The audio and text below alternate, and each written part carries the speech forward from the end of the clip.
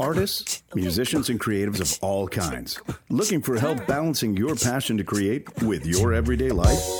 Not sure if your faith can coexist with your profession? Welcome to a place where real artists discuss real life.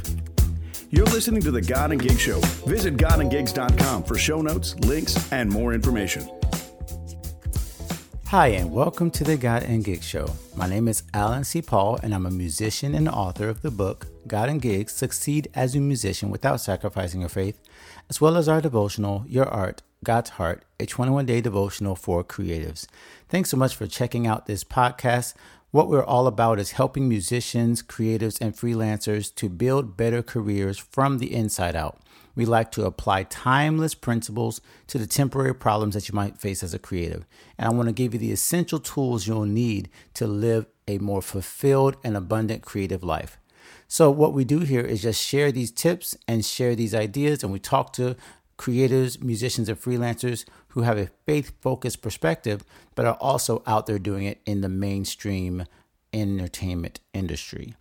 So today what we're talking about is communication, and we're really kind of focusing on this because there's nothing that happens inside our artistic or creative world that doesn't involve how we communicate with other people, most importantly, other artists. Now, I know there's things about communicating with the audience and connecting with the audience if you're a singer, a musician, or a performer, but this is more about that internal communication between musicians, singers, and artists, and how can we make that the best it can be so that when we get on a stage or that when we perform, we are the best connected group we can be. So there's 5 ways I want to share with you that you can improve your on-stage performance communication immediately and really have the right mindset so that when you are performing, when you're working with a group of people, when you're collaborating, you can have the most effective communication possible and you can focus on creating the best experience for your audiences or your listeners. So the first thing you have to do is, number 1, be prepared individually. This is so important, and one of the things that I think we often overlook when it comes to being a musician and artist is that we try to put everything on the moment of the stage, the moment that we get on stage, the moment that we step on stage, and it's all about the bright lights and that time that we get to shine. But so much happens before you ever get there. As a matter of fact, a lot of this has to do with before you even get into a rehearsal room or work with an artist or in a collaborative space. You have to be prepared individually before you can ever truly communicate what you want, need, or want to create with someone else. So this involves that practice time, that rehearsal time, that getting into either a script or your notes or your MP3s, anything that has to do with getting yourself in a place where you are a prepared person, a prepared artist. So when you step into a stage and you're working with somebody else, you're not the weak link. A great example of this is our interview with Chris Snowden, which is episode 37, if you want to go back and check that out. He talked about how preparation really made the communication with this new ensemble he was working with so much easier, so much better, because he didn't have to start from ground zero. He already had the music learned, he was ready, and so the people in that ensemble were able to connect with him very quickly and very easily because he was prepared individually. So that's point number 1. Step 2 is that you have to agree on vocabulary.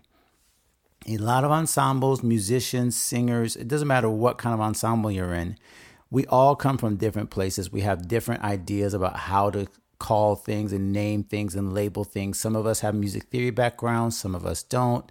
Some people have a background in technical things. Some are more feeling. They like to explain things in their feelings and their thoughts and their emotions versus a more technical or a more specific musical terminology. So you've got to be aware of that when you're stepping into a example of communicating with your fellow artists. And this works in bands, this works if you're in dance, it works if you're in drama, this works in every single field because we all are different kinds of artists and we all have a template in our minds of how to explain and how to talk about what we're doing. Now, there are some obvious standard things that go along with every industry that you should know.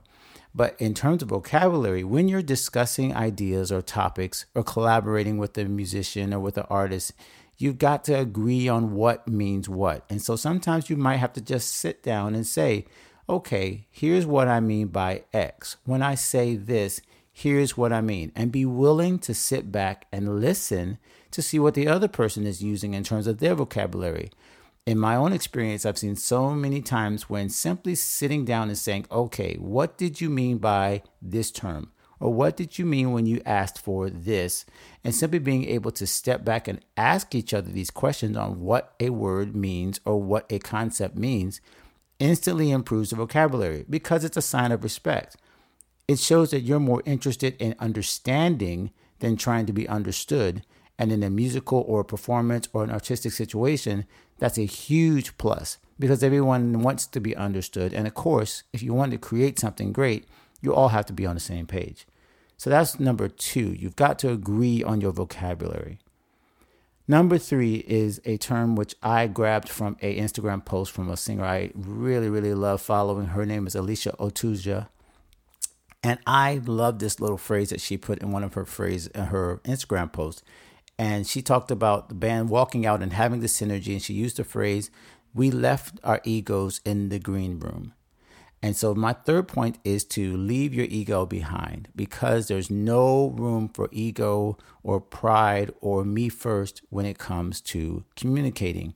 There's no way for you, even if you are the leader or the MD, and I want to be very specific here, we're not simply talking about musical direction, although musical directors and MDs and people who are leading ensembles and directors have to be very clear communicators, and we all have a different way of doing it. Some are in churches and ensembles where they have talkback mics and things like that. I'm not necessarily referring to simply the musical director letting his ego down. That's not what I'm saying. I'm saying every single person in an ensemble has to be willing to think about what does the other person need first. We're going to talk about this more in the next point, a couple of points from now, but you have to leave your ego behind and refuse to let your desire for validation or praise get in the way of the band or the ensemble's performance. You simply have to make sure that you're not putting your needs ahead of everybody else's when it comes to communication. There has to be a give and a take. So yes, sometimes you need to ask for something. Sometimes you'll need to be a little more assertive with your ideas and be clear about what you want as a musician or an artist or a performer. But there's many other times when you have to sit back and listen and pay attention and not try to put your needs or desires ahead, because it's not about your performance. It's not about your individual goals. It's about the team, the group, the band, the entire performance ensemble. So that's where I really feel like a lot of musicians and singers have to work on themselves first. You got to work on yourself and make sure that you're willing to be able to set things aside, to not try to make it about you for the moment. Even if you're the lead singer or the leader of the musician, the leader of the band, you got to be able to back up and think about the group first. Number 4 is build experience. There's nothing better than simply getting in a room or a stage or performing with somebody over and over until you simply know each other's habits, your inclinations, your preferences, and that simply comes with time. So there may be times that communication may be a little tough, but you simply have to give it time with a particular musician, artist, performer, or a group that you're in. You can't rush this. Communication takes time to develop, and just like in a marriage or a friendship or anything, you simply can't create an ensemble or create a feeling of camaraderie overnight. Now, there are some amazing times when things happen very quickly, but that's usually not the case. I'm sure you all have heard and seen bands and groups who, when they say they've been together 10, 20, 30 years and they have shared experiences, they've laughed, they've cried together, they've grown together, and the music or the performance reflects that kind of sense of camaraderie and connection. But it didn't happen on the first show or the second show. It happened over time. And so that continually working together and trying to figure each other out, the really interpersonal part of being an artist, is where they began to grow that sense of communication and knowing each other very well. So you've got to give it time. So I would say number 4 is simply to build experience. Allow your communication skills to grow as you work with your fellow artists and musicians. Number 5 is probably my favorite, and it connects with number 3, but I want to put a little different spin on it. Number 5 is to be humble. And I want you to remember that you are part of a team as a musician, an artist, a performer, and that you're never by yourself. Even if you're a solo performer, you rely on other people, and you have to be willing to be humble and put yourself in a position of preferring others before yourself. Now, as you can probably tell, this is a spiritual principle as much as it is a musical or an artistic or creative one. And the phrase I wanted to pull out is one from the Bible. It's from Romans chapter 12. And I wanted to give you the phrase from the Message Bible because I love the way they put this. It's simply the idea of preferring somebody else before yourself, humbling yourself and trying to make others better. But the phrase in the Message Bible is practice playing second fiddle. I mean, how much better can you get than that? That is an absolutely musical term. Second fiddle, that many of you know, refers to the idea of letting somebody else go first, the first violin chair or the first chair of this or the leader or whatever, and then you play second fiddle. It's hard, though, for many of us, once we get ensembles, to remember that at any point, we have to play second fiddle. We have to allow somebody else to step forward and make them better instead of making ourselves look good, trying to get that moment for ourselves. It's so important to practice playing second fiddle because this is a struggle for all of us. I don't care what kind of musician or performer you are. It's a struggle to remind yourself, hey, I need to think of others first. And so it's okay if it doesn't come natural. It's okay if communication isn't natural to you, but you have to practice playing second fiddle, practice humility, practice and rehearse this idea just as much as you are practicing your music or your art or your film or your stage play or your script. Whatever you're practicing, you've got to practice humility and practice playing second fiddle so that you can honestly communicate with others and have that give and take, that real sense of camaraderie and collaboration that doesn't come any other way. So the 5 ways, once again, to help you improve your on-stage and off-stage communication is to be prepared individually, agree on your vocabulary, leave your ego behind, build experience, and be humble. I really hope that blessed you. And if you would like to read more into this communication aspect, there are a couple of posts I would definitely direct you to. If you simply look at the show notes, you'll see that I've posted godandgigs.com/communicate. And that's the link for our 6 ways that musicians communicate post that we've shared. And you'll see a lot more about the specific ways that you communicate on stage, the hand signals, using the number system and things like that. So you can read more about that at that godandgigs.com/communicate, or simply look for the link in the show notes.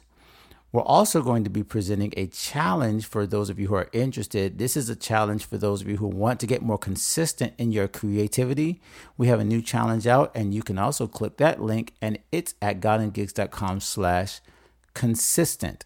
So 2 different sites to check out, godandgigs.com/communicate, and same thing with the /consistent. There's a challenge that we're going to be launching in a few weeks that you might want to be a part of if you want to become a more consistent creative who's creating without excuses, who's not letting life get in the way all the time of what you want to create. So you can check that link out as well, godandgigs.com/consistent. That's all for today. I'm looking forward to seeing you at our next episode, so make sure you've subscribed. Also, please review the show and let us know what you think about it. We'd love to get more reviews and some stars and ratings because that helps people find the show. More people like you who are musicians who are trying to build better lives from the inside out. God bless you. Thanks so much for checking out this episode, and we'll see you next time. Thanks for joining us here at the God and Gigs Show. Please leave us a review on iTunes, like our Facebook page, or visit godandgigs.com and tell us what you thought of this show. We'll be back soon. In the meantime, go create something amazing.